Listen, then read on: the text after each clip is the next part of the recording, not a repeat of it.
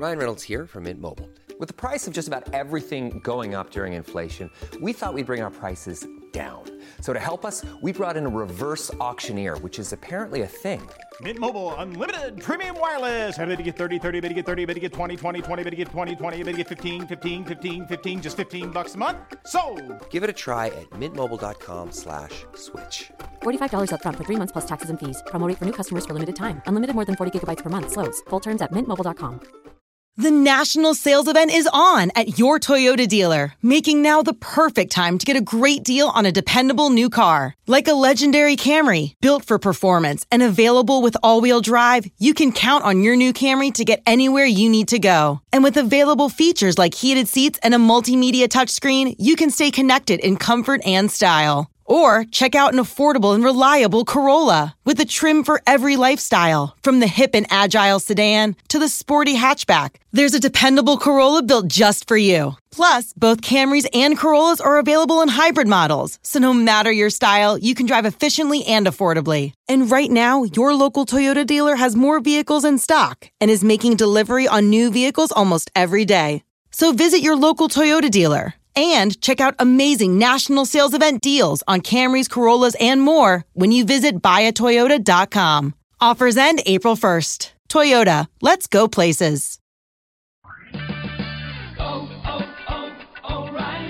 Right now at O'Reilly Auto Parts, pick up a bottle of Seafoam Motor Treatment on sale for $7.99. Plus, earn double O Rewards points. Help your engine run smoother and last longer with Seafoam Motor Treatment on sale now at O'Reilly Auto Parts. Better parts, better prices every day. Limit supplies. See store for details. O'Reilly Auto Parts. Blog Talk Radio.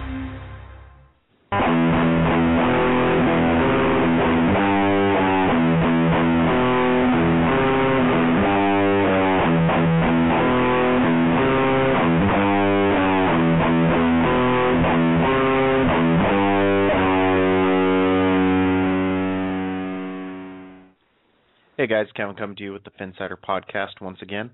It's Thursday night. It's going to be our final Thursday night podcast. As starting next week, we're going to go ahead and move over to Wednesday nights to get out of the way of Thursday night football. If you want to give us a call, you can reach us at 347-326-9461, or you can tweet to us using hashtag Phinsider. We'll take your calls. We'll talk anything Miami Dolphins that you guys want to talk about. Go ahead and welcome in James, my producer. James, how are you tonight? I'm all right. How are you? I'm doing well. Another Thursday. Good. We're back into week 2 already of the season. The NFL season is just way too short. But we'll get to see some Dolphins football here in a few days, and we should all be straight and ready to go. Hopefully it's a better game than last week. But before we get into that, let's go ahead and welcome in our other co-host.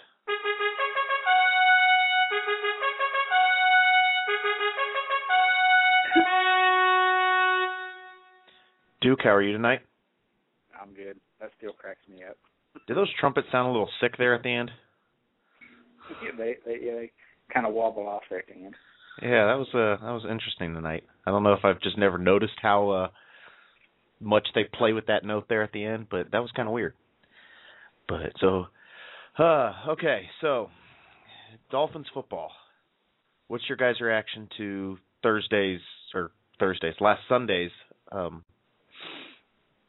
We'll just go with loss. It's the end of the world. We're terrible. Fire everybody. Cut all of our players. That sound about right? Okay, that sounds fair.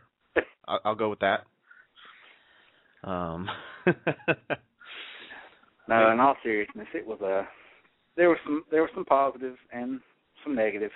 So, I mean, it got to the point for me that I had to cut Twitter off because there were so many people on there that were just saying stupid stuff that I was like, I can't. I said, it's one game, and there were some issues, but it's one game. Come on. Exactly. It's one game. It's one game against a team that a lot of people, including me, thinks going to the Super Bowl. I have them winning the Super Bowl this year. So then again, I had them winning the Super Bowl last year too, and we saw how that did. But this is a good Houston Texans team, and the fact that the Dolphins went in there, and other than really 6.5 minutes in the second quarter, the Dolphins went toe-to-toe with them and didn't play badly. They weren't ever going to win that game. I don't see it as, if that 6.5 minutes hadn't happened, the Dolphins would have won. But I don't think it would have been 30-10 either. So I think the Dolphins actually did well. I think there's a lot of positives to come out of it. Of course, there are negatives also.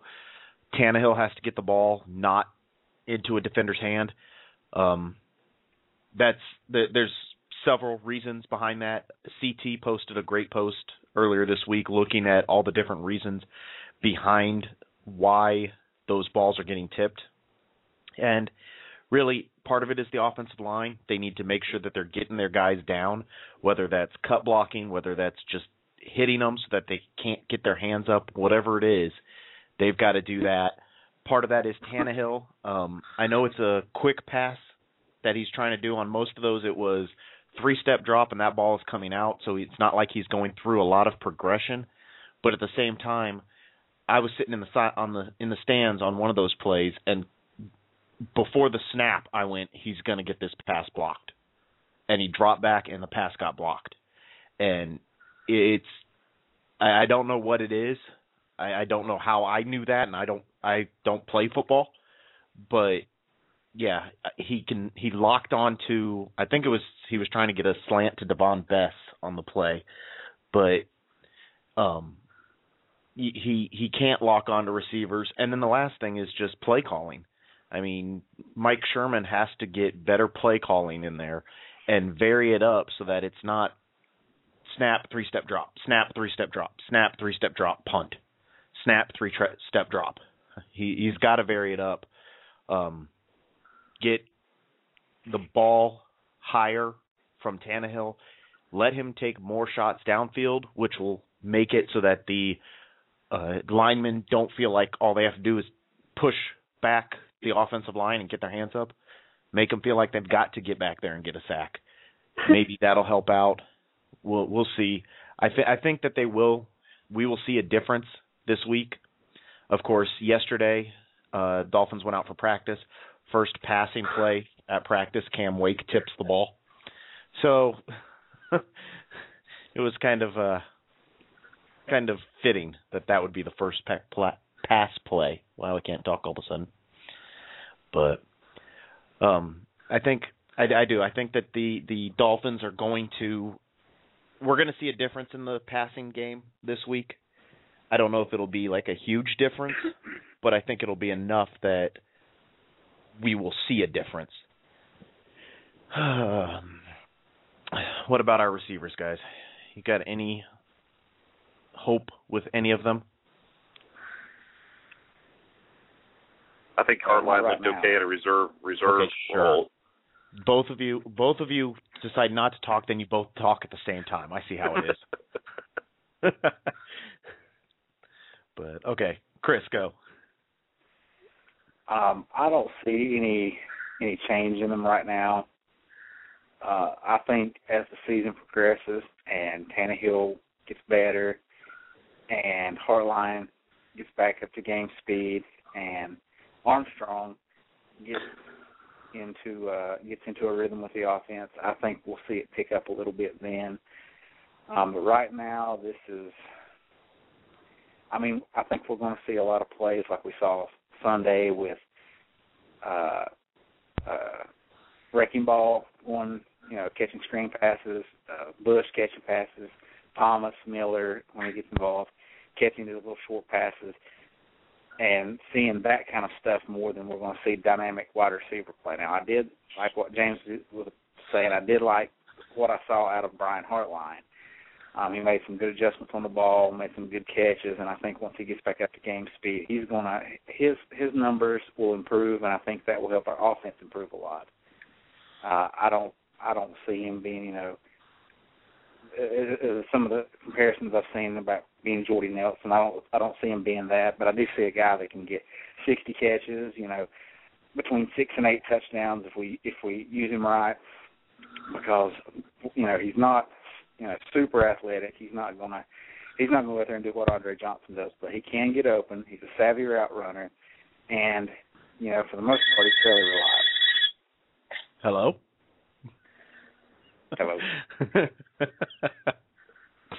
Oh, that was fun.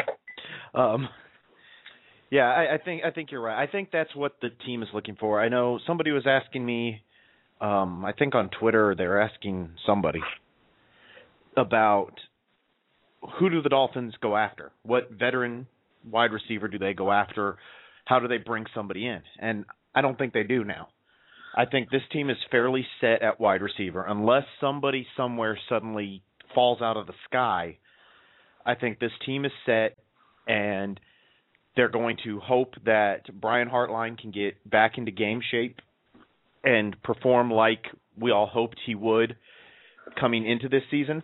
And I think they want to see what Anthony Armstrong can bring. And if those two can start to contribute, that takes some of the pressure off of Devon Bess, and now you have 3 decent wide receivers. This team isn't built to be a Brandon Marshall 120 catches and Devon Bess with 60 type team. It's a team that's going to have 3 or 4 guys that are in the 40, 50, 60 catch range. So we'll see how it goes from here. But I don't think that we're going to see the Dolphins make a wide receiver move at this point. I think it's too late. They're happy with what they've got, and they're just going to keep going with what they've got. Yeah, and I think that the biggest need at wide receiver, more than a guy who's a number one like a Calvin Johnson type or whatever, and a lot of fans, that's what they want. What we need is a reliable guy who can get open deep and beat people deep. And I don't know, I think that's what they're envisioning right now that Armstrong can do, but I don't, he's not somebody I'd say he's a reliable a threat that can do that. We do need someone, and depends where we're picking in the draft, a guy like, say, Robert Woods or somebody who's got the deep speed that can run various routes and get open deep like that. And that's something that we're missing, because what's going to happen is if we don't have guys that can do that consistently, then the safeties are never going to have to honor that, and they can just sit back there and let the corners, do their thing and jump routes and things like that. And so, and I don't think Hartline is that guy either. I think he's more of a guy that you play on the outside that can make those sideline catches and the out breaking routes. We need a guy that can challenge deep and challenge the middle of the field, and and there may be something we go after next year in free agency. Maybe a guy like Dwayne Bowe or something, or Greg Kenny. I think you're right. I think Hartline has the speed to be a deep threat, but he's not going to be a deep threat every single down. He is more of that sideline guy. He can burn you deep occasionally, whereas I think you're right. They want Armstrong to become that deep threat, and he has the speed to do it. It's just a matter of getting him some chemistry with Ryan Tannehill right now, because that deep ball during the Texans game, that was a pretty ball. It was a great route. It just, you could tell the two of them weren't quite sure what the other was doing yet. So that'll come with time. James, you want to comment on receivers? No, I'm good. Okay, well, never mind then. Fine. Man, I want to go back to... don't be too talkative over there, James. Sorry, I was doing like 2 other things. I wasn't paying attention. So. I want to go back to what you were talking about, the offensive line, for a minute. I've been rewatching the game. I started watching rewatching it again last night. And on the very first tipped pass, it was that pass where it got tipped and Fasano makes a great play and makes a catch on it. Yep. I was watching the replay on the game, and J.J. Watt is lined up against Long. Long comes out of the snap, blocks him. Watt has no chance at this point. He backs up 3 steps and tips that pass. It was almost, I mean, and they were talking about this, that, you know, they know if they can't get there, get their hands up and get in the passing lane. And to be honest, I don't know if there was anything Long could have done at that point, because J.J. Watt just backed up like he was actually in coverage. He rushed, couldn't get there, dropped 3 steps back, and was there in the passing lane. And that's kind of on Tannehill a little bit to recognize that. Yeah. But, I mean, that, to me, is more of just a good play by them. It was, yep. Rather than anything that we did as a mistake, because he knew he wasn't going to get there in time, and just, you know, he made a play on it. But I do agree with what CT was talking about with the offensive line. Those guys, I don't think, did a good enough job preventing things like that from happening and taking out the defensive linemen so that they couldn't do that. And I know I was screaming during the game there. I was like, somebody cut block these guys. You know, I've always heard that cut blocking was something that you did a lot of in the zone blocking scheme, and I was thinking, you know, if Jonathan Martin or whoever just kind of dives on the ground and makes him protect himself, there's the open passing lane. And I didn't see that, so I don't know if that's Philbin doesn't want that kind of thing, or they just, I don't know, weren't planning on that. I don't know, but I was thinking they should have used that a little bit more to their advantage. Right. Hey guys, if you want to give us a call, talk about anything Dolphins that you want to, we love to take your calls because it lets us have more to talk about than whatever we want to babble about.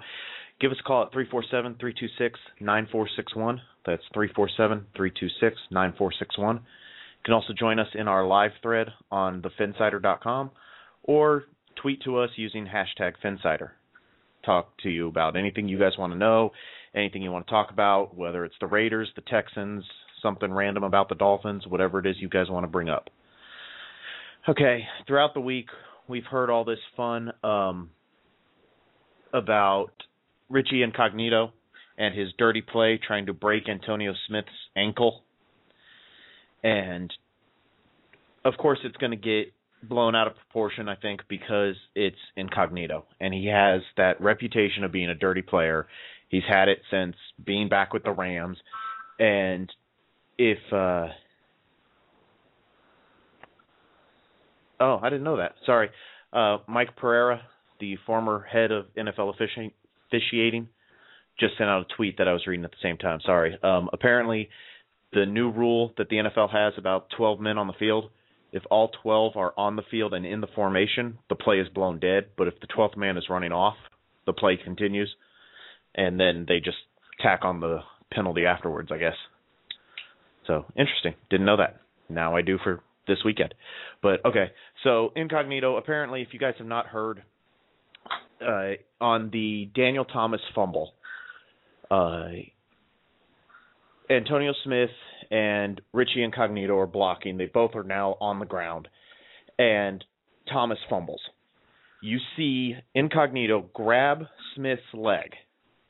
He's now holding his leg under his body. At some point in there, Smith says Incognito started trying to twist and wrench his ankle to break it. All you see is Smith start trying to kick at Incognito's head and neck and shoulders, and Incognito starting to roll back and forth trying to protect himself. Now, could he have been twisting it? Sure. I don't know. The fact that there are refs there and no flag flew on Incognito, nor did a flag fly on Smith kicking Incognito, that I don't know. But I think this is Smith trying to I don't know what Smith's trying to do. It just seems like it would be something that would come out after a loss that, they played dirty, but it came out after a win, and I don't know. Could Incognito have done it? Sure. I'm not saying he didn't do it absolutely 100%, but his version of the story makes sense with the play on the field. He says, I saw the fumble. I knew I had to grab Smith and hold him back from getting to the ball. Should I have been called for a 10-yard penalty? Sure, it was holding. But did I do anything to try to hurt him, or have I ever intentionally gone out and tried to hurt somebody? No. So, I don't know. It's just interesting. But it'll blow over in just a day or so more. You know my theory on it? What's that? Is it everybody said, well, why would he make that up? Well, he knew that he was being held and he was kicking him. Yeah. Kicking at him. And surely one of his coaches or someone on the sideline or someone in the booth saw that and said something to him. And he was probably afraid that was going to make it to the league and he was going to get fined for doing that. And so that was his excuse to cover for himself. At least that's my theory. You know, if in fact there wasn't twisting going on. Yeah, I think from what I've heard, and I haven't seen it reported anywhere official, so I haven't said anything about it, but from what I've heard is the Texans sent in the film of that play specifically because Smith said, oh, he was trying to break my ankle. And meanwhile, the Dolphins sent in 3 or 4 plays where they said Smith was taking cheap shots at Incognito. So I think Philbin said something about it in his quotes in his press conference yesterday that they had sent in film and they hadn't heard back from the league yet. But he didn't say film of what or of whom. So interesting. Like I said, it'll blow over. We're into week 2 now. People start forgetting about it, and by the end of the season, nobody will actually remember what happened. But the Texans will. Oh yeah, but so they went all Tim Tebow on it. Yeah, a lot of tweets coming out right now, and Ben Volin is one of them. I don't have NFL Network because I'm a Time Warner person, but so I'm not watching the game right now. But a lot of what the tweets are saying is that the Packers offense seems to look like it kind of misses its offensive coordinator. So I don't know. I guess the Packers are struggling a little bit right now, and that they're saying that maybe it's the fact that they don't have Joe Philbin. So interesting.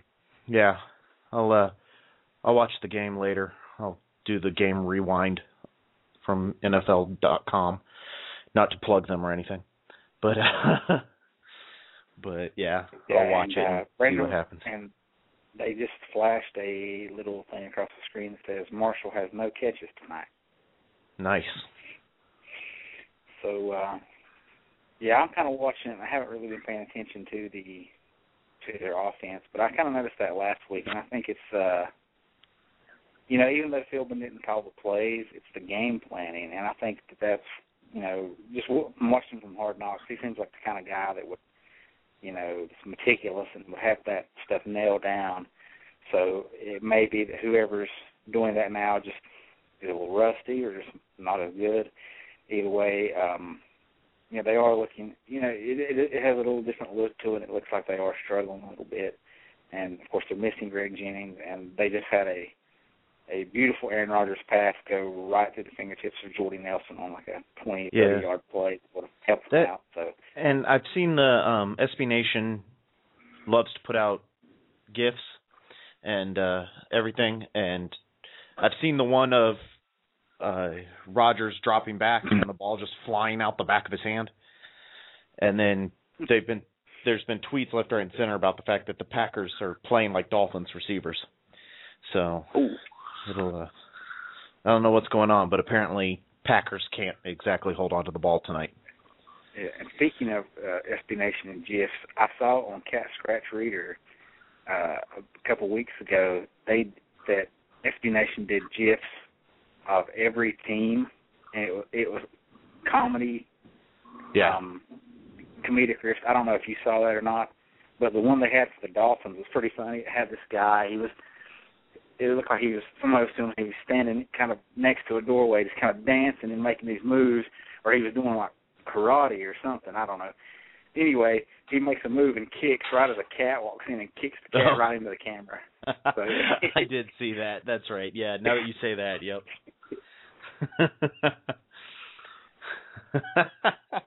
Now I'm going to picture that the rest of the night. That's awesome. I don't know how that signifies what the Dolphins were going through or going to go through this season, but it was pretty funny.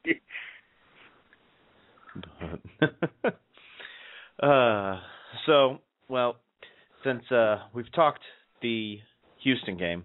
Let's go ahead and transition over to this week with the Raiders coming to town. I honestly think that the Dolphins come away from this with a win. I don't like the Raiders. I don't see anything in them that I know that they are one of the dark horse picks to make the playoffs this year, and I just don't see it. I haven't watched the game last week, so maybe I need to and get an idea of exactly what Carson Palmer is bringing. But going from a late Monday night game starting at 10:15 p.m. to a early Sunday game on the East Coast with all the travel time, and then add in the fact that they're going to be playing in their black jerseys as the Dolphins go to white this week for the first time in the year, and that's going to sap more energy out of them. I think this is the Dolphins game this week. I think the key to this game for the Dolphins is I think it's not going to be so much on our offense. It's going to be how our defense plays. Yeah. I think that I think we're going to do fine in the run game. I think we held, one of the league's best rushing attacks to under 100 yards, and yet they scored a couple of touchdowns, but that was because we gave them perfect field position. So, yep. We played great against their run offense, even at the end when they had to run. And, I think we're going to do well there. If we can control their passing attack, and namely guys going across the middle, that was, pretty awful, I thought, last week. And I know that probably had to do with, those guys being a little rusty, but the middle of the field just looked wide open to me on TV. And so hopefully if they can get that cleaned up, and I think Sean Smith kind of stepped it up toward the end of the game last week, started playing a little better. If those guys can control that passing game, then I think that, I think our offense can do well enough against their defense to score some points, and I think we can come away with a win. Now, if we start letting them just pass the ball all over us, then it's going to be a tough game. I think you're right. I think Smith did step it up. I talked earlier today with ESPN 1040 in Tampa, and one of the things they asked was there anything positive to take out of the Texans game? And one of the things I pointed out was that Andre Johnson was not Andre Johnson. He was a very good receiver. He went over 100 yards. I got it. But he was not Andre Johnson. I mean, he did not dominate that game. And the fact that the Dolphins secondary, which is the weakest part of the defense, was able to hold him like that makes me happy. Sean Smith played a really good game. Clearly, the Dolphins have got to figure out this covering a tight end thing. I mean, it's like 4 different coaching staffs and all kinds of different players by now, and still tight ends kill us, and I don't know why. But that's got to be what they fix. I think that's going to be something that everybody's talking about. Looking at things in the draft, getting a corner, getting a safety, getting a wide receiver. But depending on where we draft and what we do, and who's calling the draft, Jeff Ireland's back calling the draft. It wouldn't surprise me if we have a really high pick to trade down and pick up a linebacker, pick up a guy like Teo from Notre Dame, or somebody that can play that middle linebacker position, can cover, I just think one thing, Dansby's making a whole lot of money, and he's not showing a great deal for that, in my opinion. Not for the money we're paying him. And plus, he's on the wrong side of 30, and I know he's a little rusty and coming back, so I'm going to give him the benefit of the doubt. But if he keeps this up, for an extended period of time, then it may be, time to say, hey, maybe his body's failing him now, and I know his age is not old by any means, but in football terms it is. So I think it was Parcells that said, I heard something that said he has a rule about linebackers that after they reach the age of 32, that they go downhill fast from there. So I don't know, but that worries me about him. So I can see us using a high pick next year with one of the 5 that we have in the top 3 rounds to get a linebacker, a good outside linebacker, or a good middle linebacker. Yeah, I could. I think your opening was the way I'm looking at the draft this year is probably we go corner in the first round, probably go receiver in the second round, and then the third round, I'm not against taking a running back at that point, especially if Daniel Thomas continues to have health issues. And I'm not saying that a concussion is something he could have avoided. I mean, there's nothing you can do. If you're going to get hit in the head and it's going to cause a concussion, there's nothing you can do to prevent that.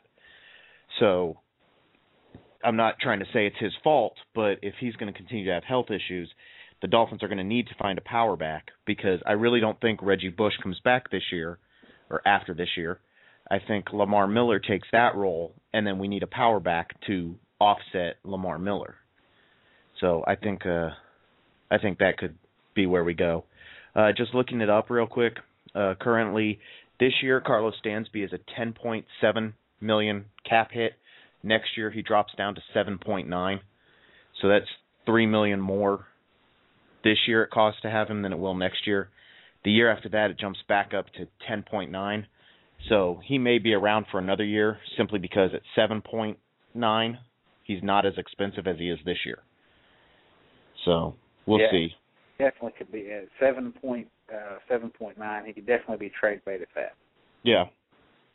If that was how they inclined to do that, but I could see us taking another running back. I like our stable of running backs right now. I like what Big Tim brings. In the return game, as we saw with the return touchdown, he shows explosiveness on kickoff returns and punt returns. So I like what he's doing there. I think it's kind of tough about Bush because he's going to be a little bit higher priced, and you did bring in Lamar Miller, but right now Bush is the best player on offense. Oh yeah. He's the leader of that offense. He's the guy. They were showing on Hard Knocks. Here he is, out there in the Florida heat, running up and down the field with the sled and all that stuff.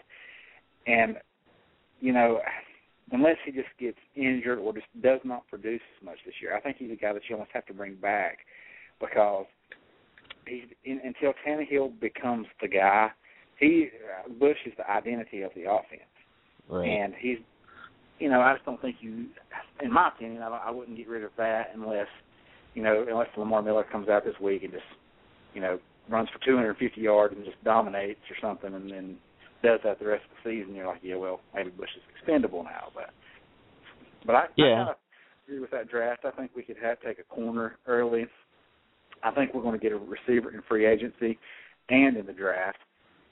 I think we pick up another offensive lineman probably in the second or third round, and then we need a safety in there somewhere.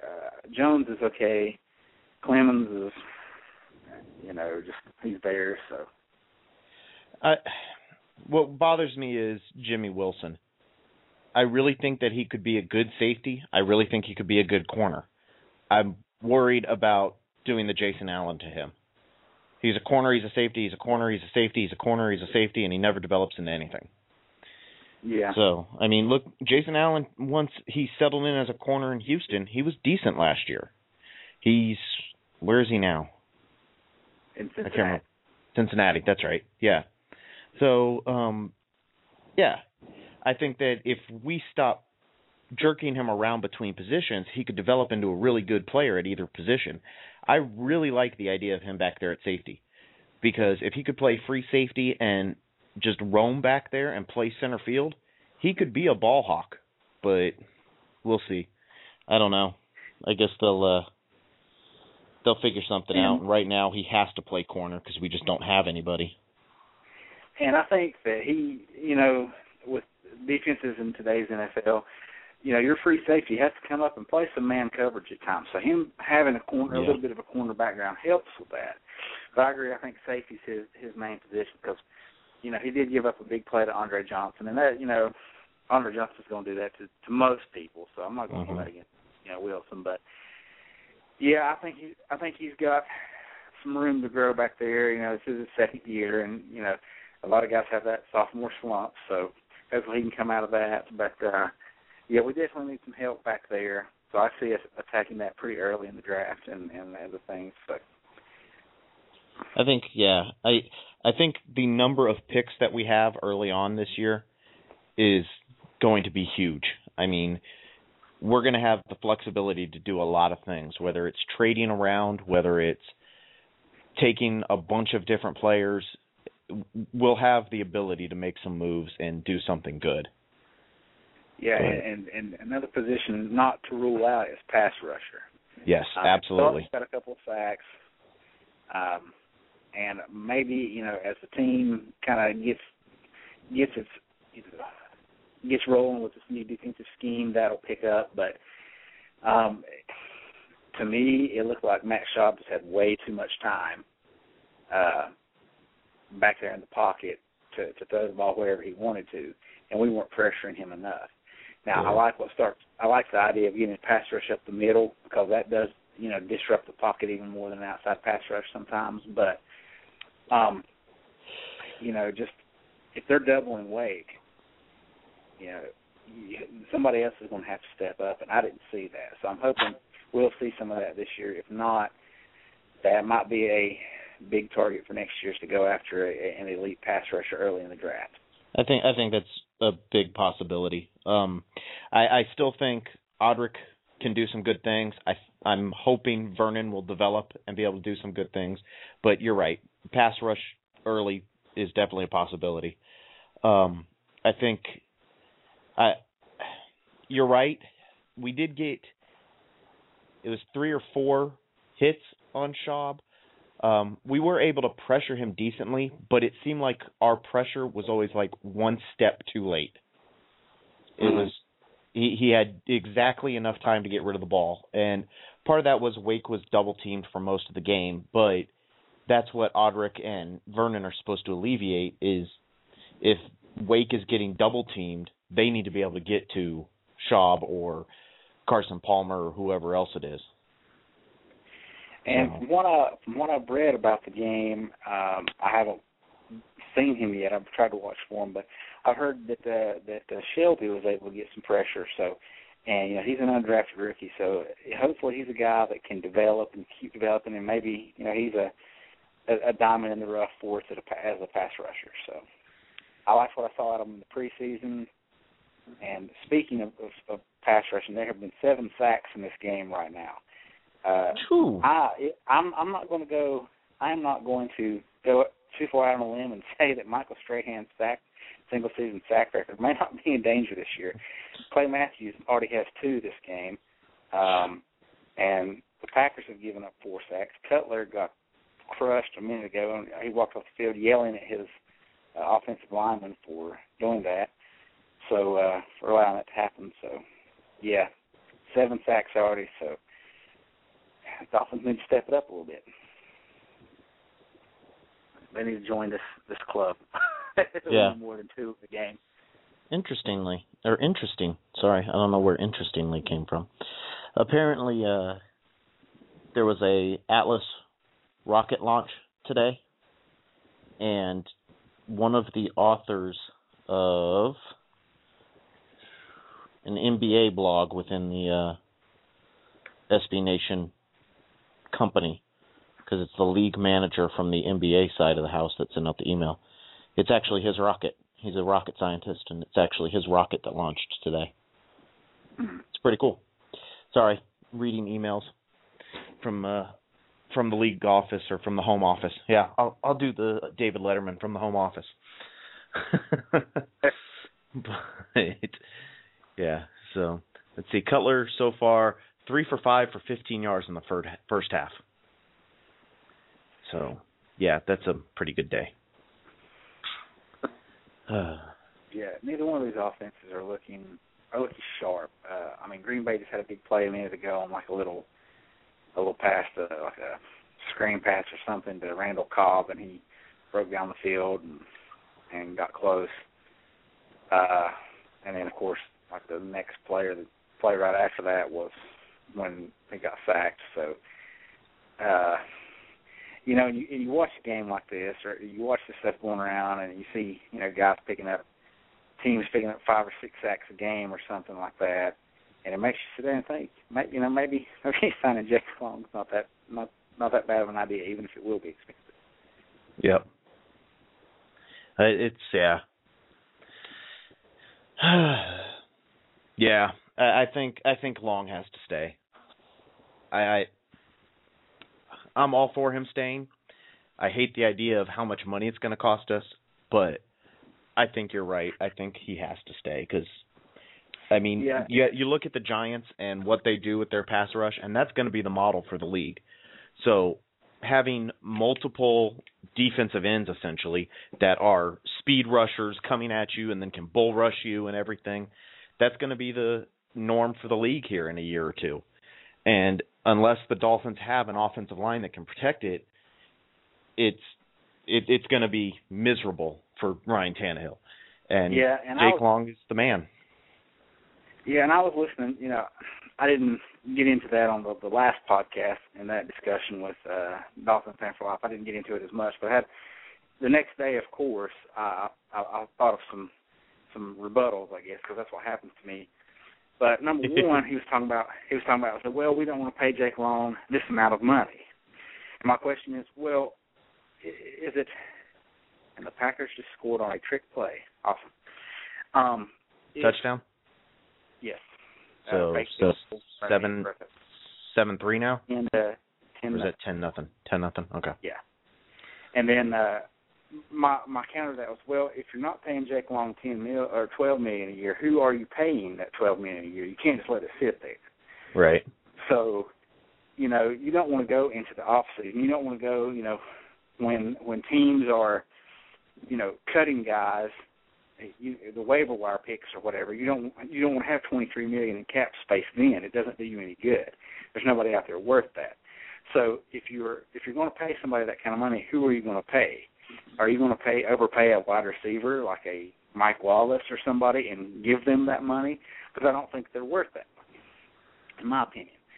So, you know, if you're not paying him, who are you going to pay? Well, you know, right. If you're going to get 4 or 5 really good players or 2 or 3 really good players for that same kind of price, maybe. But if you're going after one guy and say, well, I'm not going to pay Jake $12 million a year, but I'm going to pay this guy $10 million a year, you know, I'm not down with that. If that guy I don't think's, you know, at the same caliber of player as Long. And the other part of that was everybody says, well, we can draft a guy or move Martin over or whatever, and we can pay him the rookie salary now that those are better. But look at every left tackle that's come out since the 2008 draft. Can you, name a guy who has just been completely awesome? You're like, man, this guy's a good left tackle. Most of the ones that I can think of are average or worse since it's come out and since then. So, when you say that, you're letting a proven guy walk so you can pay another guy more money than he's probably worth, and then hoping you draft a guy that can be, you know, play at a similar level, but you really don't know. So in my opinion, trading Marshall is one thing. You're creating a hole that you didn't need. But doing something like that, you're in a sense creating 2 holes because you're still killing your cap, overpaying a guy, and you're giving up a proven talent at a very important, very expensive position for an unknown quantity. And I'm just not cool with that. Yeah, you're right. Jason Taylor just tweeted out, the punter throws the first touchdown in a game with 2 Pro Bowl quarterbacks. Shake my head.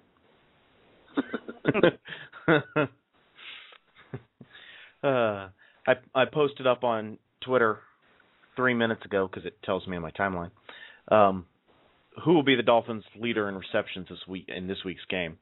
And I've gotten 1 Devon Best and 2 Reggie Bush responses so far. So, what do you guys answer? I would think after last week it was Hartline, and he was in a reserve role. Depending on whether or not they start him, probably him again. Yeah, I'm going with Hartline. On the poll on the site the other day, that's who I voted for. I think he'll, I see him get maybe 6 or 7, which I think will be enough to lead the team. I'm probably going to go Bess. I think the offense will start to move towards Bess-centric. I think you're going to see Bess start to take on more and more of a Wes Welker type role, even though Wes Welker seems to be taking on less and less of a Wes Welker type role. So. Yeah, I think if that happens, more teams will start keying on him. That's when other guys will have to step up. But I want to say that the main reason we'll pick Hartline is because I think that we're not going to go away from the short passes, but I think now that that it's been on Pro Football Talk that J.J. Watt got all the stuff off Hard Knocks or whatever, and people are talking about it. And the way it happened last weekend, if it's just a couple of batted passes, that's one thing. But 3 batted passes that ended up being 2 of them interceptions, I think the Raiders will probably key on some of that. So I think that Hartline will get a few more looks because they're not going to be throwing the, shorter slant patterns as much. I think they're going to try to work some quicker or some intermediate out routes kind of stuff, and that's where I think he will flourish. By the way, that's the first fake field goal for a touchdown against the Bears since 1993. Just random things popping up on Twitter right now. Our GIF guy is not in the is not posting GIFs right now. I was hoping they'd have one of the touchdown. I like that they're under 2 minutes, and Chicago's got a grand total of 25 yards. Yeah, and almost an entire half. That's ridiculous. Yeah, I picked them this week. That's why. If you look at my picks, that apparently I'm really bad. I don't know what's happening, but I'm not liking the start to this year. I'm usually pretty good. I wasn't happy with last week, but I think I was 7-9 too. So it's hard the first week. You don't know who's going to do what yet. Yeah. And Duke decided not to play with us. Yeah, way to go, Duke. Yeah, I missed all that. That's okay. I kind of got roped into a fantasy football league. I wasn't going to do that this year, but ended up getting talked into one and I completely missed the draft and all of that. I ended up with a decent team, but I don't know. I don't get into all that extra stuff.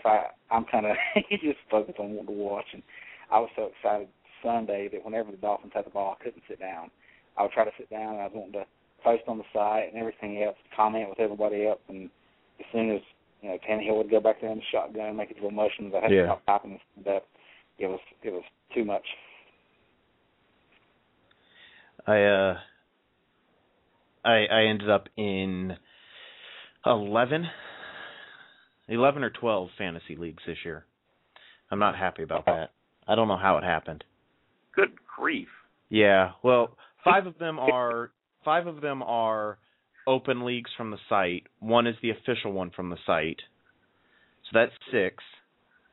1 of them is the Xfinity Comcast Market SB Nation bloggers. We all did one. So that's 7. 1 is a league of all the Dolphins bloggers. We got together and did a league, so that's 8. Then I have 2 keeper leagues that I've always played in. That's 9 and 10. And then I have one with my my wife's cousin. So that's 11. So yeah, I don't know. The closest I get is watching the show The League. That's all I do. I can't do that again next year. When we do the open leagues, next year, we're gonna have some other people just be the commissioner and start the leagues themselves. I was going to say, with that kind of experience, when it's time to leave the military, you could just get in there and take Jeff Island's job. Yeah. But hey, I run like 4 million fantasy leagues, so I should be able to. I know a little thing about drafting and stuff. Plus the pick six thing, which if you guys aren't doing it, and if any of you guys listening aren't doing it, sign up for the pick six SB Nation pick six game. It's real quick, easy. You pick 6 players: a quarterback, a receiver, a running back, a tight end, a kicker, and a flex player that is any of the positions except quarterback. You have $120 to start with. Each player's valued differently based on how they played and how popular they are as a pick. And you spend the $120. It takes about 5 minutes to make your picks. When you first sign up, you can select the Phinsider as your home blog, and it'll set up a score, or it sets up the leaderboard based on everybody that signed up as the Phinsider as their home blog, and we play against each other. There's a post on there on the site. It's probably pushed far down the home page, if not onto the second page by now. With this past week's results, I rocked out in 22nd out of 73 people who signed up. So, yeah, I was crushing it. Chris Johnson paid 50 cents for him, and he got me about 25 cents worth of production. So, thought I found the steal with Chris Johnson only being 50 cents somehow. Yeah, that didn't work out so well. But that's my pitch for SB Nation Pick 6. I like that game. It's fun. It's easy. It doesn't require a draft and all that kind of stuff. So, oh, there it is. Ha ha ha. The Packers fake field goal in a GIF. Post it. There it is. Oh, that was nice. So I can see it. Wow, that was really nice. Okay. Let's hope they stole that one from the Dolphins playbook. Going into, I'll putting it up in the live thread for the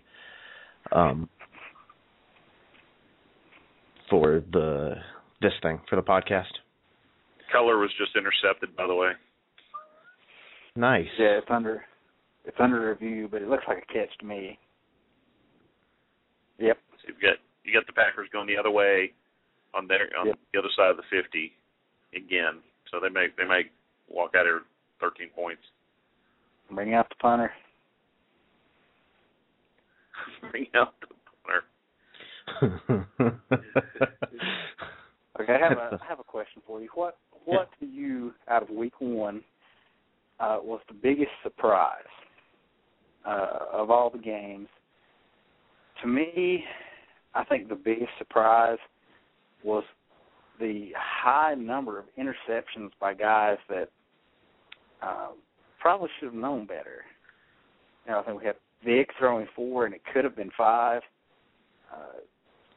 Matthew Stafford had 3, and then the rookies, of course, had a bunch. But to me, it was just all these guys that were, you'd think would be better quarterbacks than that, just throwing the ball to the other team.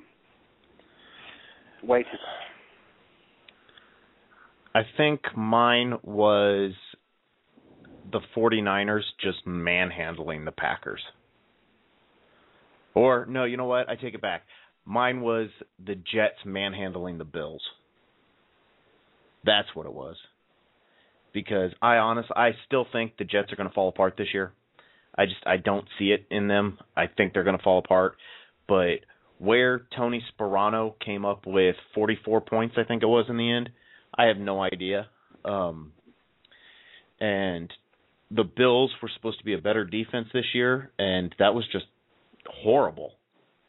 So that's probably my biggest surprise is the Jets figuring out how to score touchdowns. I don't know what Tony Sparano does for a touchdown celebration. I mean, we had such little viewing of touchdown celebrations when he was down here that I don't know. Does he fist pump? I don't know. Maybe it's a double fist pump. Maybe that's what it is. And I think, in all fairness to Sparano, I did not like him as a head coach. I thought he just, I did not like his approach to being a head coach. But as a coordinator, I think he might have some success. I think, he fits that style. They like to run the ball. But I think, in that position, not having to control everything, be the head guy, he can just focus on that one. He focuses on the whole offense, focuses on that part. I think he'll have success at that. I just think that,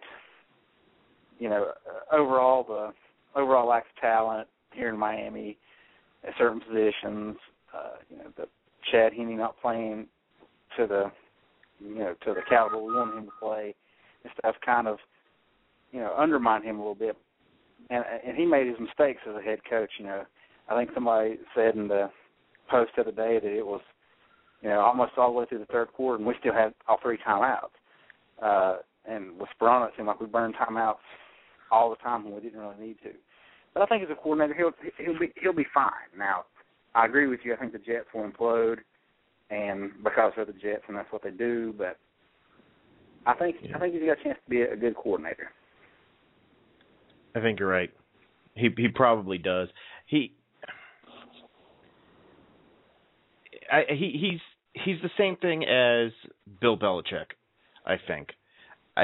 He won't have the success of Bill Belichick because he won't stumble into a 6th-round pick becoming Tom Brady, but he miserable in his first job, gets fired, goes off, disappears for a little while, and he'll come back and have a solid career. I mean, if Norv Turner can continually be hired and rehired and not lose his job in San Diego, then I think Tony Sperano will get a second chance somewhere. But yeah, and I mean, if Sperano, and people are talking about Jeff Ireland this, Jeff Ireland that, and how bad our team is, but a lot of people realize this team was built to win in 2010. 2010 was our window. We had Marshall, Dansby. Our defense was good that year. If Chad Henne had turned into a franchise quarterback, that was his 2nd year starting, but it was his 3rd year in the league. If he had become a franchise quarterback, we can make the playoffs that year. We use the 11 draft, the 12 draft to improve other positions. We're not having to do this rebuild.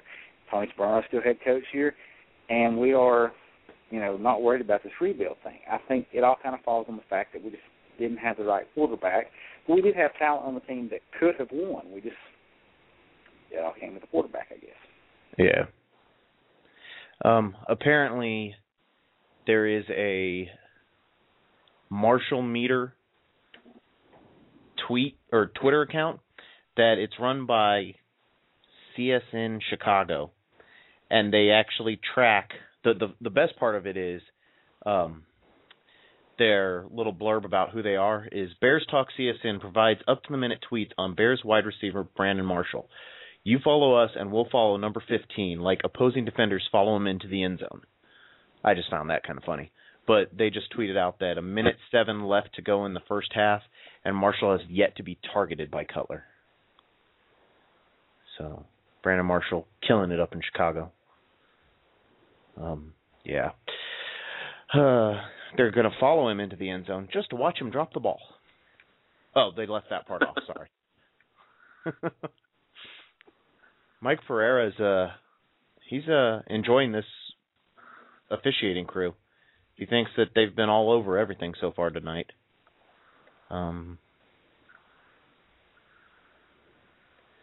Yeah, I didn't think the officiating crew did that bad last week.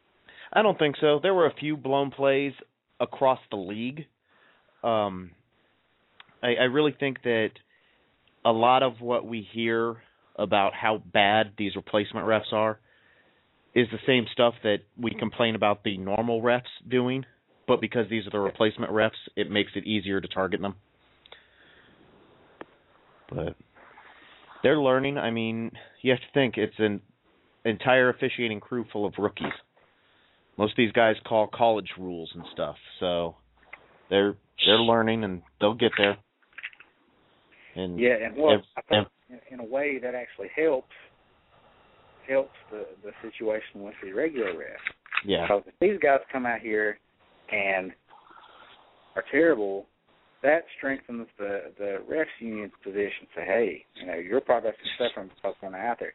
If these guys come out here and call the games well, to the point you don't remember or notice that they're replacing refs, and those guys are like, hey, you can say that all you want to. We're doing, the NFL can say that, we're doing fine right now with what we got, and I think we will see a resolution shortly thereafter. Yeah, I think you're right. I think every week that goes by and the refs don't blow up a game, that it helps the NFL just a little bit more. Got another couple tweets in about who's going to lead the Dolphins with receptions this week. Got a Heartline, and then I got an answer from Crazed Dolphin. If the Dolphins want to wreck the Raiders, give the ball to Lane. I'm okay with that too. But it's good stuff. Okay, we haven't talked about it yet because we didn't have the podcast last week with Blog Talk Radio being down. What do you guys think of the new logo? I like it. Yeah, I think it came out really well. I haven't been in the thread for this podcast lately. Do we have people in there talking? I want to see what they have to say about the new logo. What do you guys think? Besides some of the comments that we had in the reveal thread. Yeah, those were a little. Vince Fan A. he when I was talking about how Sperano won't ever be Belichick, but he could have that type of disappearing act and then come back. Vince Fan A wrote, also Sperano doesn't film coaches' defensive signals. Well, that's true. Marshall will blame Cutler for his bad stats. He didn't throw to him will be his excuse. That's true. But if you're in the live thread, let us know what do you think of the new logo. Okay, go on. In Cutler's defense, it's hard to throw to Brandon Marshall when you're running for your life about every other play. That's true. Yeah, his offensive line looks rough. Which kind of goes back to Jake Long and this desire to get rid of him because he's going to be expensive, and we should have selected Matt Ryan instead of Jake Long. But would Matt Ryan even still be alive if we didn't have Jake Long? If Jake Long hits free agency, I don't think there's a unit of time fast enough to describe how fast Chicago is going to pick up his phone and just say, here are the keys to whatever bank they use. Here's a blank check. Write any number you want to on it and just play for us, please. I could see that happen. I could see that happen with lots of teams, but these teams, especially, that get crushed by people with their offensive lines as bad as it is. They say, Jake Long, we'll see you later. He won't walk out of the building without his cell phone ringing. Yeah, that's how fast. I think Chicago would pick him up. And what would be even worse is if Atlanta picked him up. Then they have Ryan and Jake Long. And then that will also be Jeff Ireland's fault. Yeah. But now if Jeff Ireland's not here, and then whoever the new guy comes in and lets him go, it'll still be Jeff Ireland's fault. I don't know. Well, it's either Jeff Ireland or Chad Henne's fault. Yeah. And Ted Ginn is in there somewhere. Ted Ginn, yeah. But I do have a post that I need to put up on the site, and I owe it to SB Nation quickly. Or I'll talk to you guys, and maybe I'll just use your guys' answer and totally ignore our readers because, well, yeah, that sounds like something I would do. Sorry, readers. Thank you for listening. Thank you for reading. They want to know who is our most, what is it? Cult followed and cult hated player of all time. So I immediately wrote back and said, okay, does it have to be a player? Because if it can be a coach, I already have the hated one. And they said, yeah, coaches are fine. So Saban takes the hated one right off the top. But who do you guys think is the cult-loved player, no matter what they do or anything like that. The obvious is Marino, but it's got to be. I don't know if that fits the bill. I mean, that's so obvious. Yeah, I think that's the right answer, but I think they're going for somebody that is not that star type guy.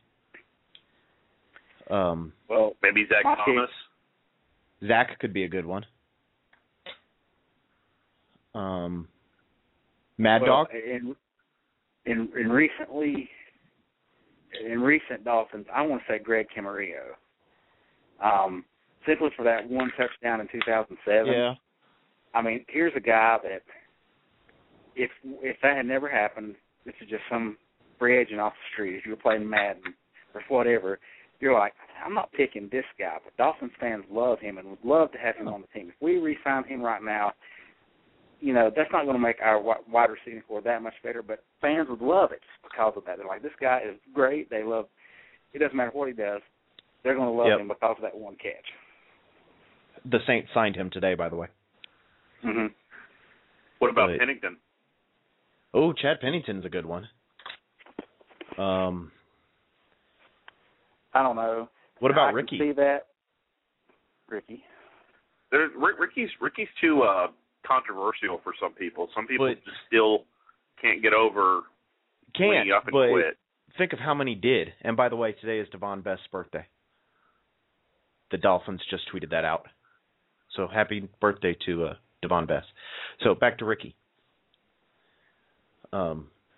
Ricky's an interesting one because he could answer both. You know who it was when I was a kid? It was probably Don Strock. Ooh, that's a good one too. Yeah. Because who didn't love Don Strock back in the 80s? Reggie Roby. Reggie Roby was greatness too. Rest in peace. It could be Reggie Roby. I like Reggie Roby as the answer. That's a good question. I like that question a lot.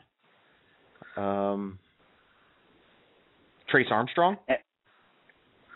Yeah. I don't think he'd follow into the cult level. How about John Offerdahl? Oh, that's a really good one.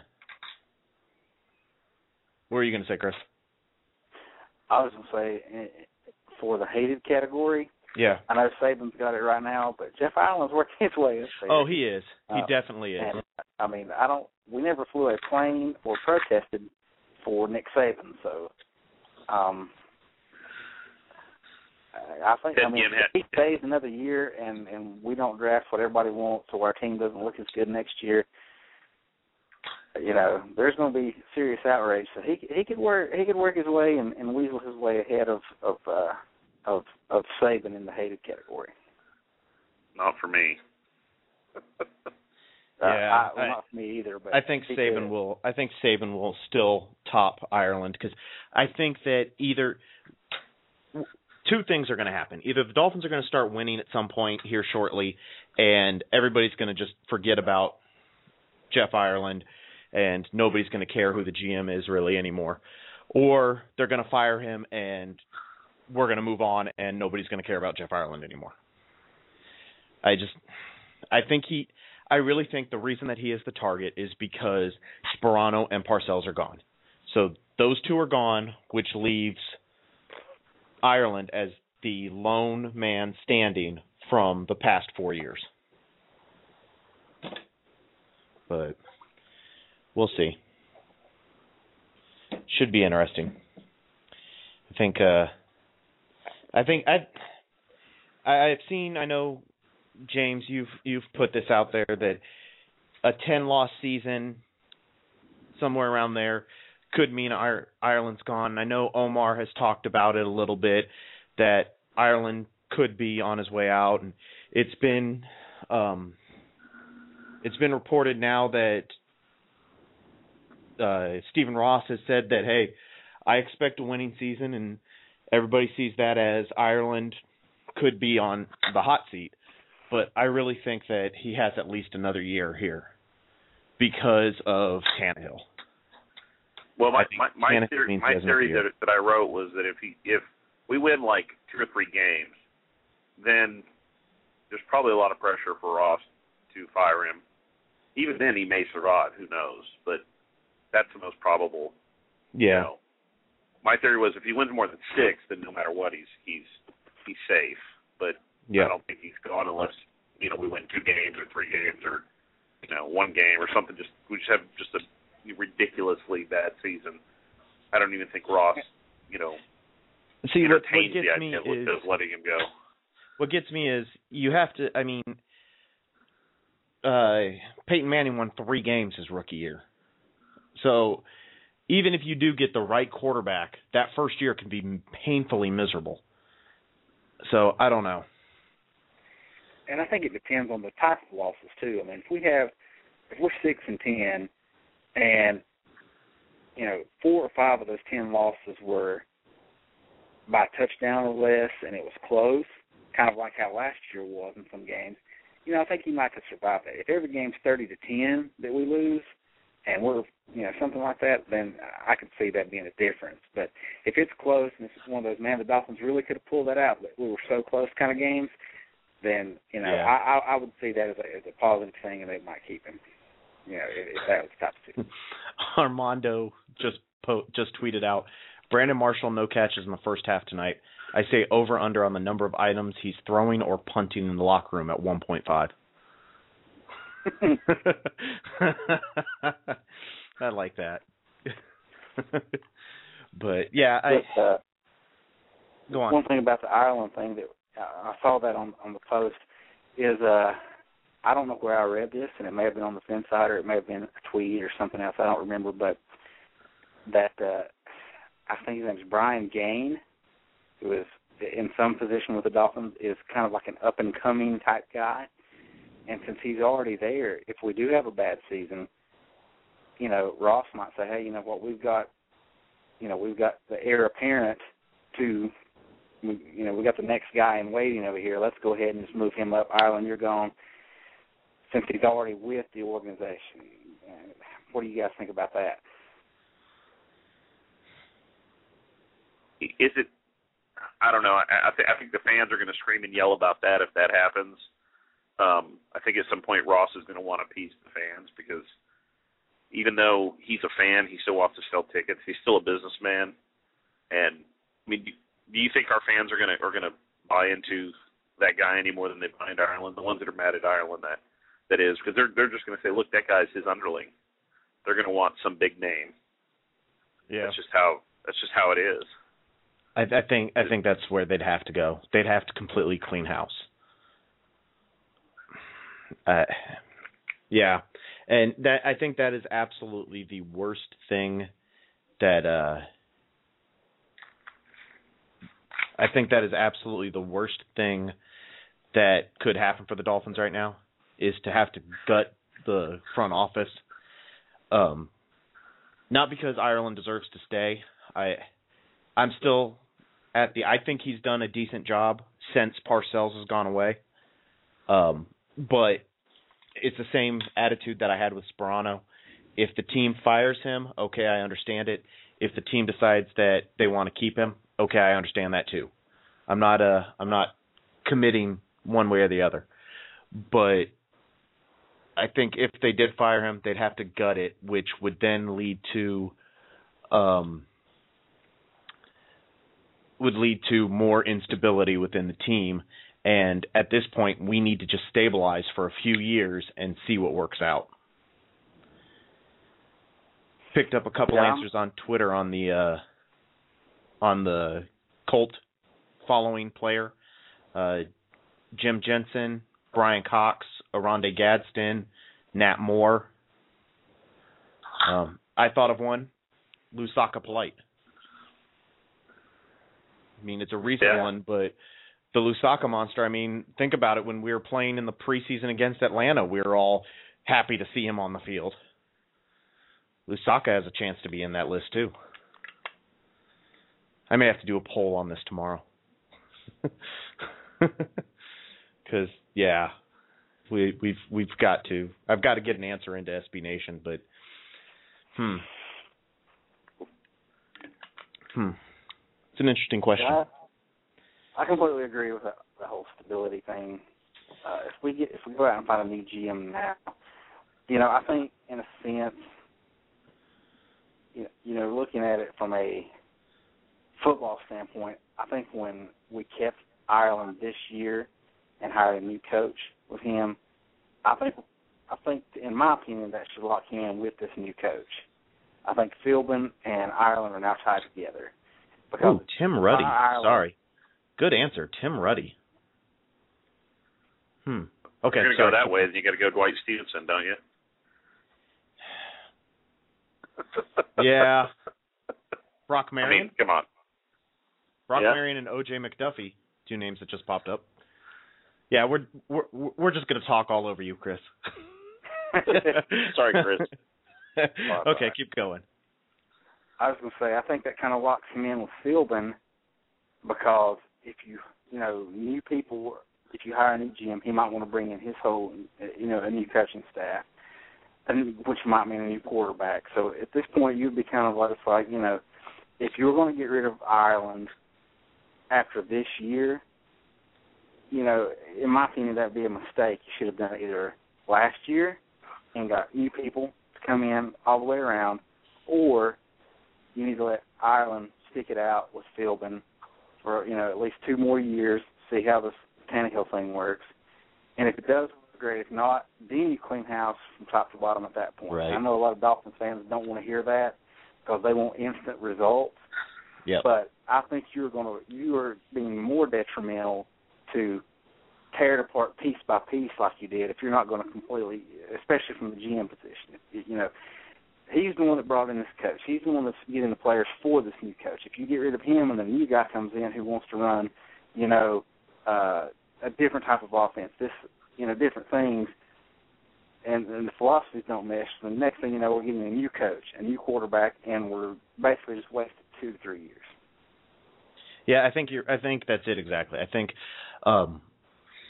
the fan base as a whole sees Ireland as the GM, Ray Finkel. Ray Finkel. Nice. Okay, sorry. The fan base sees Ireland as the GM that led us into the past 4 years, but when you take Parcells out of the equation, Ireland has been a completely different GM. So, in essence, we did gut and clean house and let Ireland pick his coach rather than Parcells pick the coach. Because it was Parcells that wanted Sperano. So, granted, Ireland and Sperano were together in Dallas, but would Ireland, if he were just made the GM and said, hey, help us pick a coach, would he have taken Sperano? I don't know. Nobody will ever know. So this is the coach that Ireland has picked, that we know for sure Ireland has picked. This is only the second draft that we know for sure Ireland has picked the players. This is only the second free agency period that we know Ireland has picked the players. So, in essence, we did gut because Parcells Parcells is gone. But, yeah, it'll be interesting. And I think the fans need, they need to have the patience with that, because if Tannehill doesn't become a franchise quarterback, we're going to know fairly soon. By his 3rd year, we're going to know pretty much what he is. Most people say that you can tell what a quarterback is going to do after about 30 starts. Well, he's going to get 32 by next year, barring an injury or something. So we're going to pretty much know what Tannehill can or cannot become at that point. If we're still not winning games, we're 6-10 at the end of that, then you got the team. You kind of start all over. Yeah, fans don't want to hear that, but at least you are starting fresh. If you do it now, in my opinion, you're wasting another 2 years on top of that, because, yeah, maybe Tannehill gets 1 more year, but then this new person wants a new quarterback or whatever they're going to do, and it might just start the process over, and you're wasting more time. Just in my opinion, let this play out with Ireland now, and if it doesn't work, then completely do the whole thing. Don't do it piece by piece, because you're just wasting more of your team's time that way. Exactly. I think if you're going to do it, it's going to be gut everybody and start over. And yeah, I think we have to live through where we are right now, and we'll see how we come out in 3 or 4 years. Yep.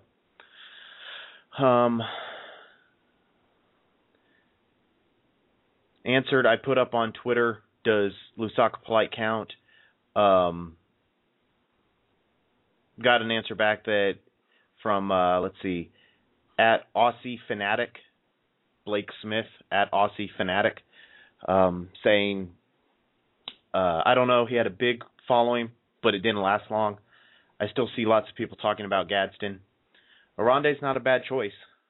I got another person saying, no doubt, it's got to be Jim Jensen. I still think Mad Dog is probably a good one. Although I'd say Mad Dog, but is he a cult following because of being a player or because of being an announcer? I think it's probably because he was an announcer. I agree. Yeah. Yeah. So, yeah, I'll probably put up a poll first thing tomorrow morning. Thinking, Fires? Oh, that's a good one. Man, I'm going to have to write these down so I can put them on the poll. Irving Fryer? Irving Fryer, Keith Byers. I'm going to play, I don't know what you want to call it, but gatekeeper, I guess, on who can make the nominations. Because, yeah, Zonka would make a lot of sense, but he's also a star, Hall of Fame, Ring of Honor, retired number type. So guys like that I got to pull out. But let's see, Fryer, we said, Gadsden, Byers, Roby,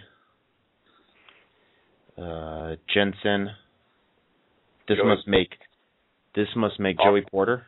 Is that who you said? Offerdahl. See, Porter would be on the hated side, I think. Offerdahl.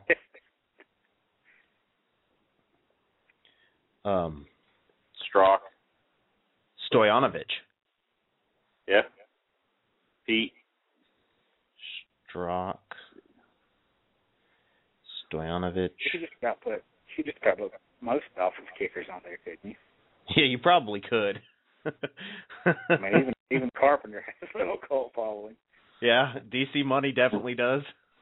No, you Von Schauman? DC Money. I've got his autograph somewhere. That's funny. Do you really? Oh yeah. How about Garrow? Garrow, your premium.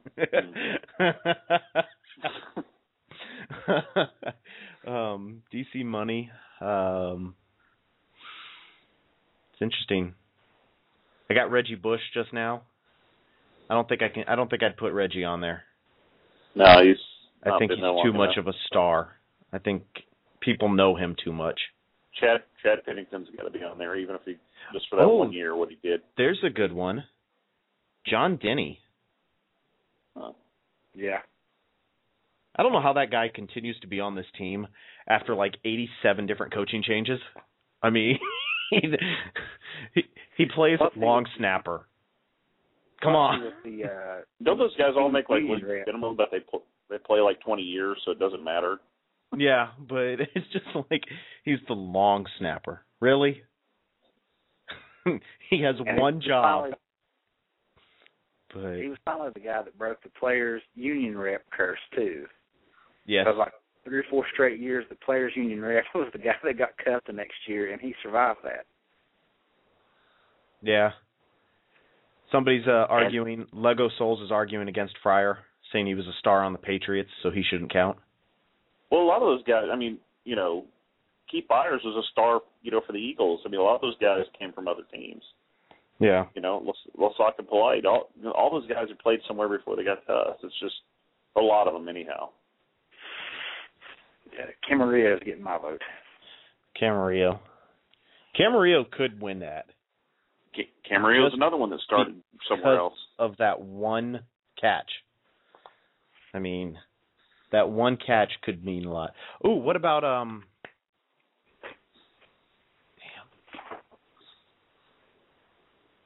I just completely blanked on his name. Larry Izzo.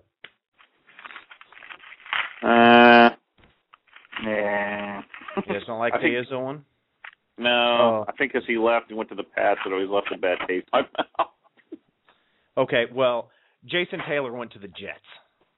Yeah, but it's Jason Taylor. he gets an exemption. He also came back and he did retired triumphantly with the Dolphins. So now we just have to talk him out of retirement. Yeah. I mean, could you include Jay Fiedler simply for the fact that he's possibly the best quarterback we've had since Marino?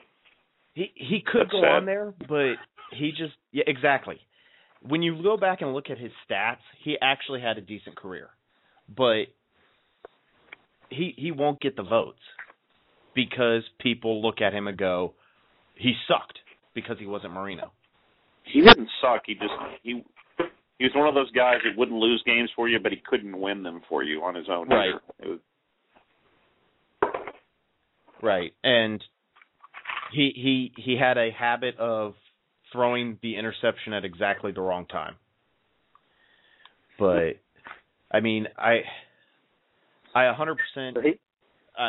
He'll always have that moment on the first game after September 11th. I mean, he made Sports Illustrated cover with it. So, and I was there. Sorry.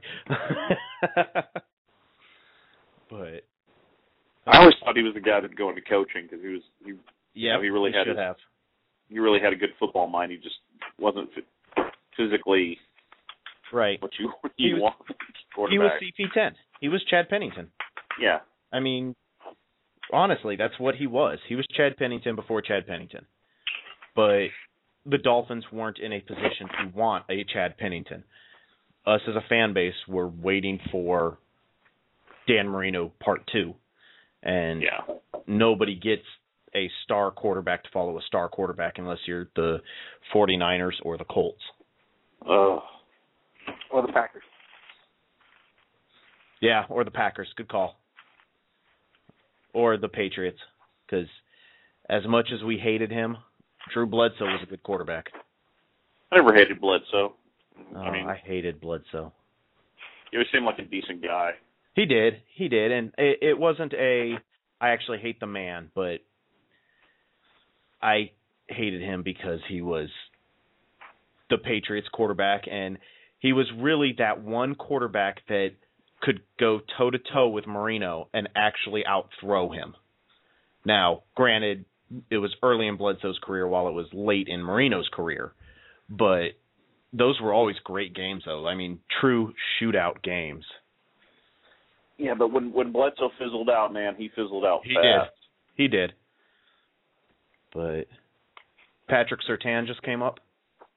Oh, yeah. Man, let's see. 1, 2, 3, 4, 5, 6, 7, 8, 9, 10, 11, 12, 13, 14 so far. Whoever wins the poll tomorrow is going to have like 3% of the vote because it's going to be spread out over so many players.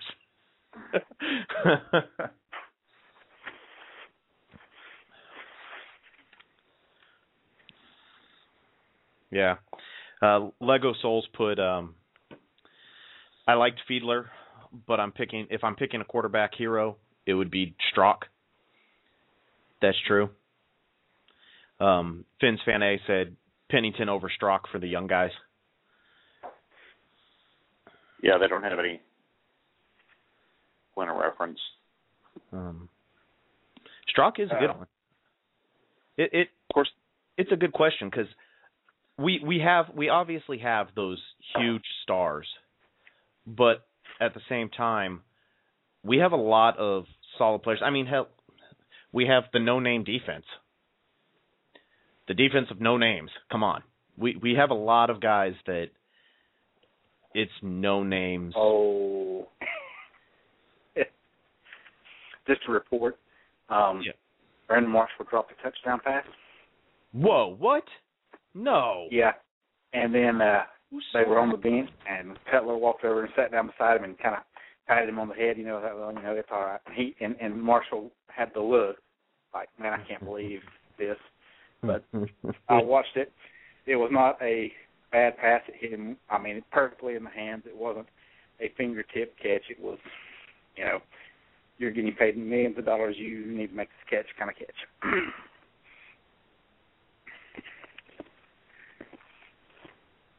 And he is still catchless for the night.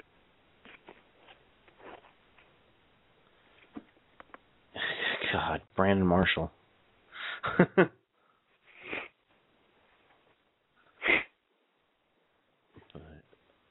So who all had Cutler, Marshall, or Forte for their fantasy team tonight? Yeah, if you had one of those guys for your fantasy team, may not be a good week for you. Maddie just tweeted out, seriously, there may not be a more overrated wide receiver this past decade than Brandon Marshall. He's got such physical talent and physical ability to be such a dominant receiver.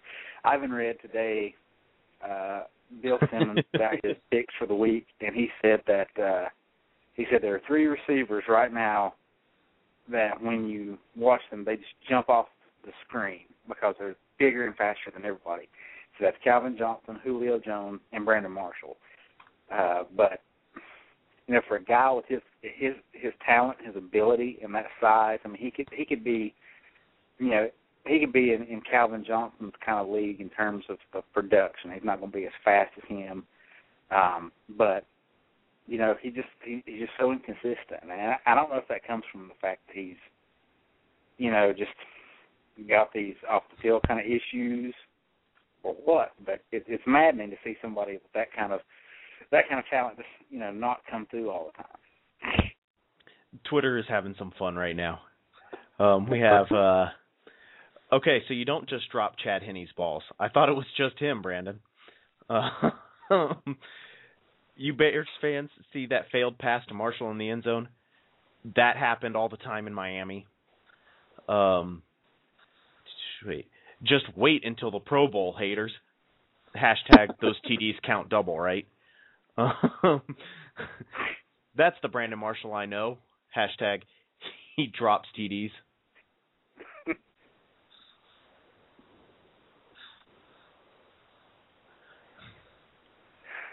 Yeah.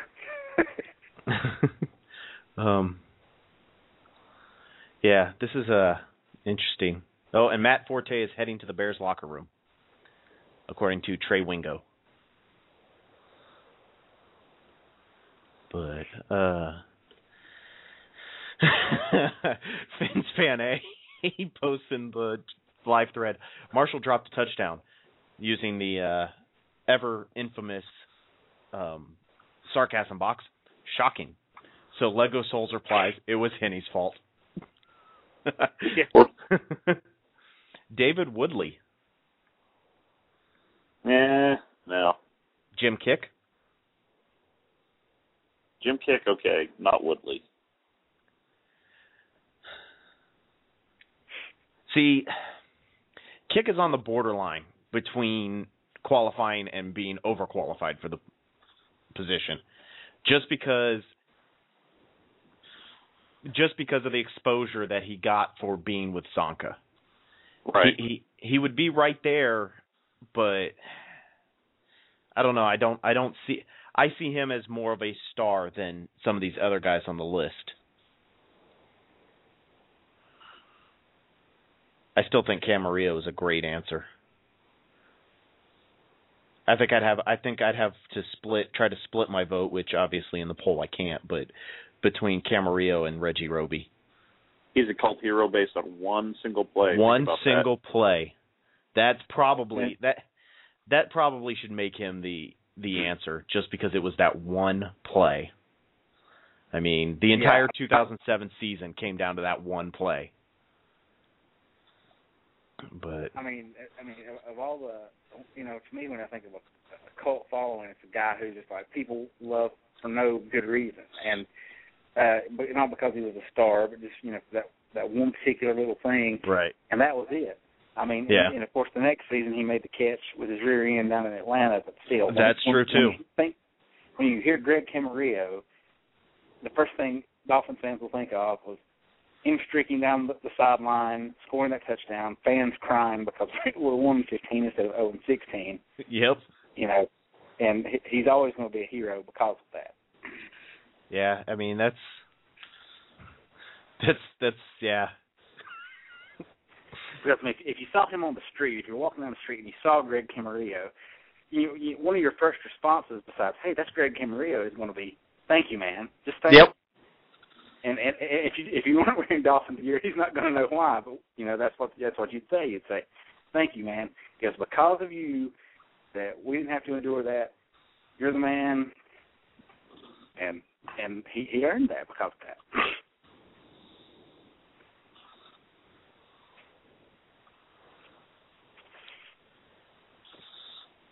Yeah, I think you're right. I'm putting it up on Twitter again. I just put Greg Camarillo seems to be taking the lead. Who is your cult favorite Dolphins player? I think I think Camarillo may be it.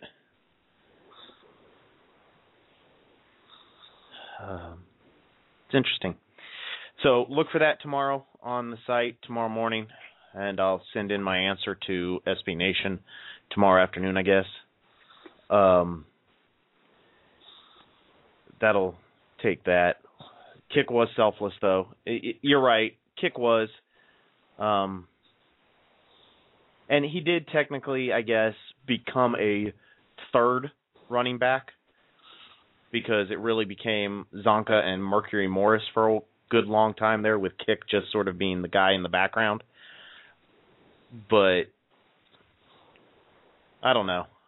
I think Camarillo is a better choice. Because I think Camarillo fits the definition better. I think you're right, Chris. I think Camarillo fits the definition better. But because it seems like all these other guys were either good players or they had a following or they were part of something like that. I mean, Camarillo is just some guy that. He's not special in any way. It's just that moment made him a Dolphins fan favorite forever. If we'd gone 4-12 that season and he makes that catch, nobody remembers, nobody cares. He saved us from being 0-16, and that just earned him that spot, in my opinion. Forte is out with an ankle injury. Return is doubtful. They showed a replay. Yep. It looked like somebody rolled over on it or something. That's just what the Bears needed. Matt Forte headed to the locker room, diagnosed with an entire offense on his back.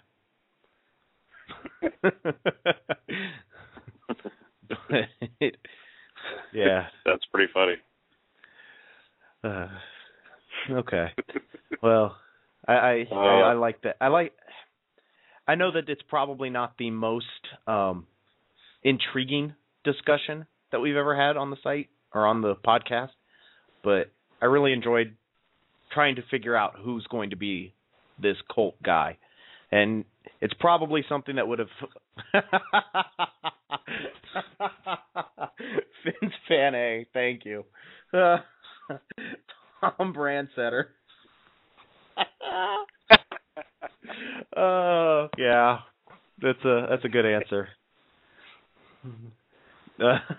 We did pick up I start his own cult, actually. We did just pick up a Ray Finga. How do you say his name? Finga? However you say his name. We did just pick up an answer for him on Twitter, too. That's a good one. Because he has picked up a cult following. But, yeah. How about a guy that never played an actual down for us, Chris Hogan? Oh, that's true. He had a cult following. He did. What about Les Brown? Yeah. How can you not like that kid? And I mean, I'd be the first one in line in that one. I love Les Brown. I hope they bring him back to training camp next year. I do too. I hope he works on it. Ooh, that's a good one. At Justin Geik. I don't know if I've mispronounced your name. I'm sorry if I did. What about Earl Morrall? Because without him, there is no perfect season. That's exactly what Greasy always says. Exactly, and Greasy is in the Hall of Fame, and Dan Marino is in the Hall of Fame, and Earl Morrall is the quarterback that was really good for this team, but everybody forgets. I mean, it was at the end of his career, obviously, and Shula got him from Indy, but that's a good one too.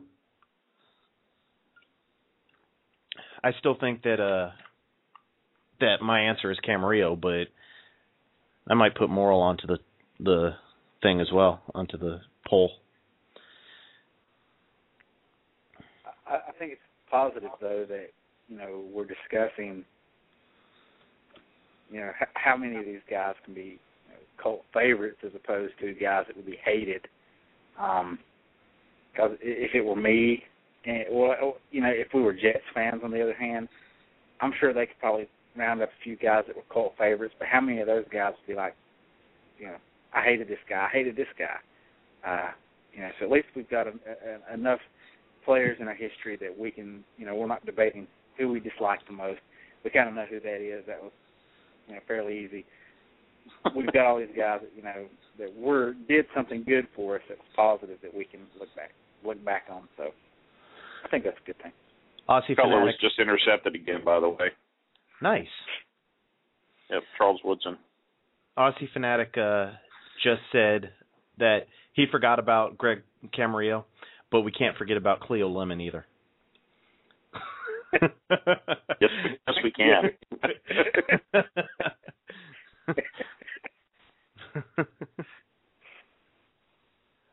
Cleo Lemon. Gosh.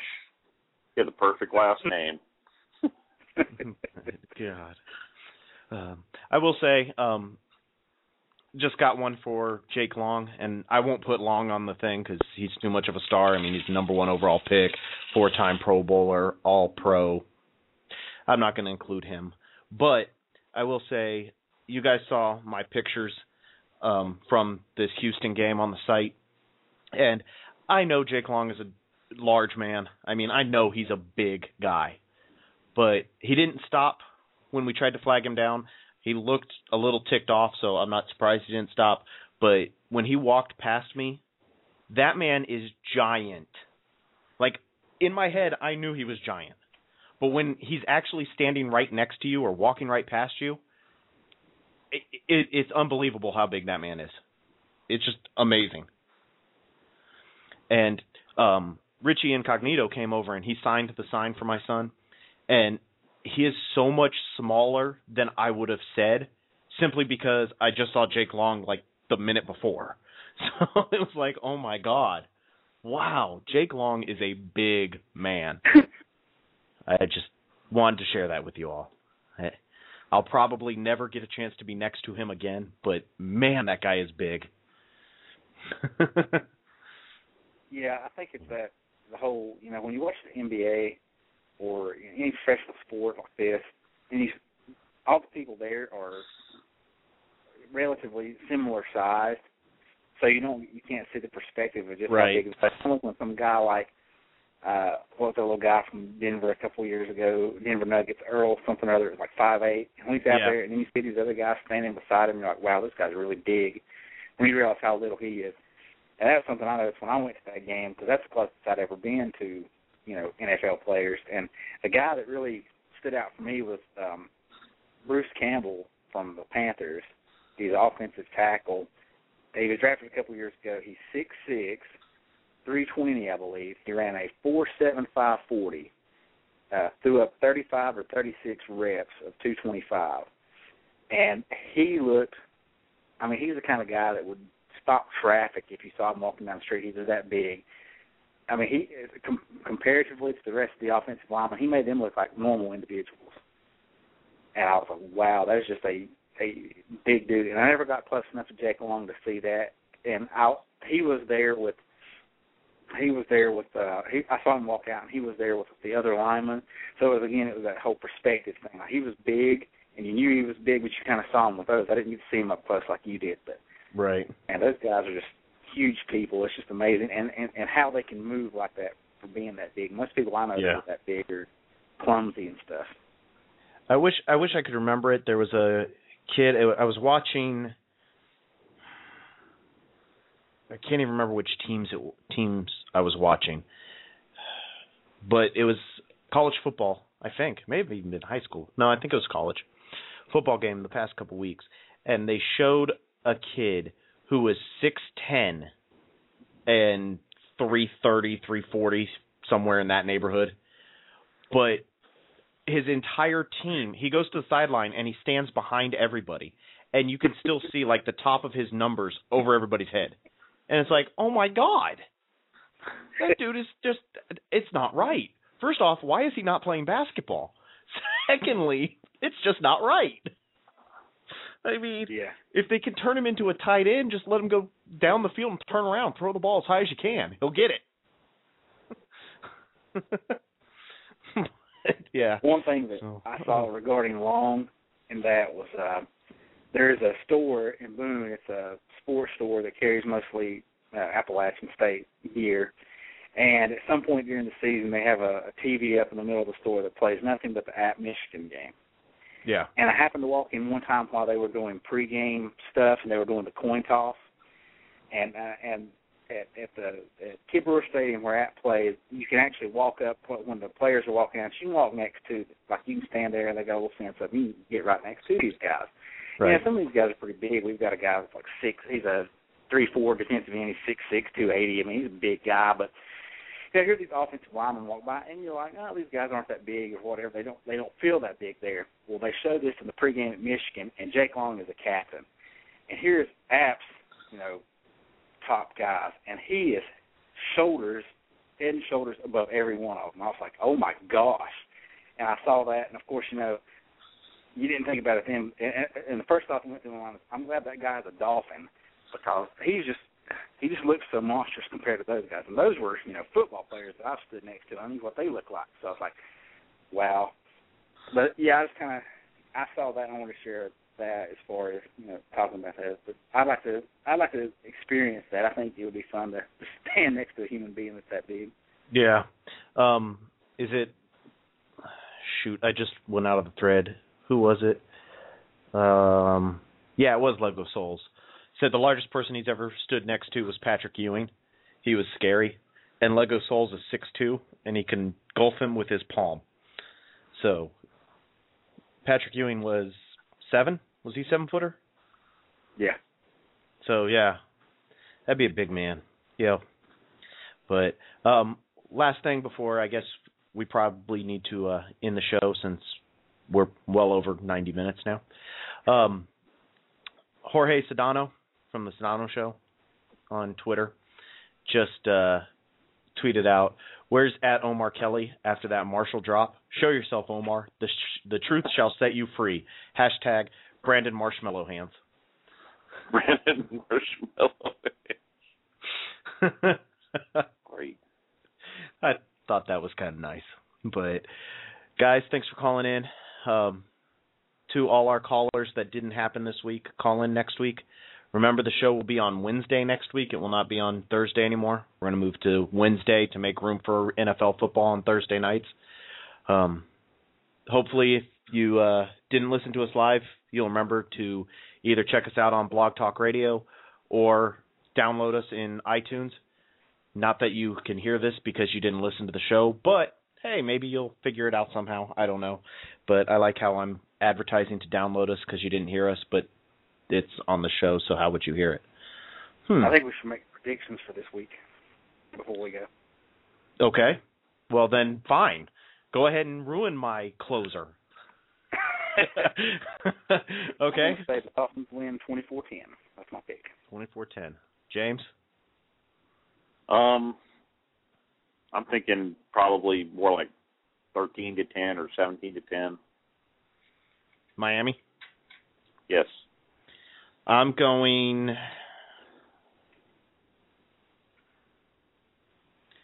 See, I already did this once, and I want to change my score now. I'm going to go 24-20. 24-20 Dolphins. I think it'll be close, but I think Miami has enough to be able to put away a team that is coming off a 10 o'clock start last Monday to a 1 p.m. start this week, traveling across the country, and wearing black in Miami. So there's enough there to make it worthwhile. Guys, thanks for listening. You too, thank you for calling in. Thank you for making it not just me babbling for an hour. And I do like the word babble, if by now you guys listening have not caught on that I use that word a lot. Like I said, we're going to move to Wednesday night starting next week, so make sure you follow us to Wednesday nights. I feel like we're that random TV show that's changing times. But last thing is, guys, we talked about it briefly with the launch of the new logo. There are lots of changes getting ready to come to the site, so you'll see them coming here shortly. It's going to be dramatic. It's going to do a lot of great things for the site. It's going to help us out a lot, and it's going to be able to help us bring you guys better content. But expect there to be some bugs over the next couple weeks as we start to transition to it. I know earlier this week there were a couple hours there where nobody could get on the site. So stay with us. You will definitely know when the change happens, but just understand that if there are bugs to be worked out, that's what we're trying to do, and we will get it up and running as quickly as we can. So thanks, guys, for listening, and everybody have a good weekend, and hopefully we'll come away with a win this week. Good night, guys. Good night.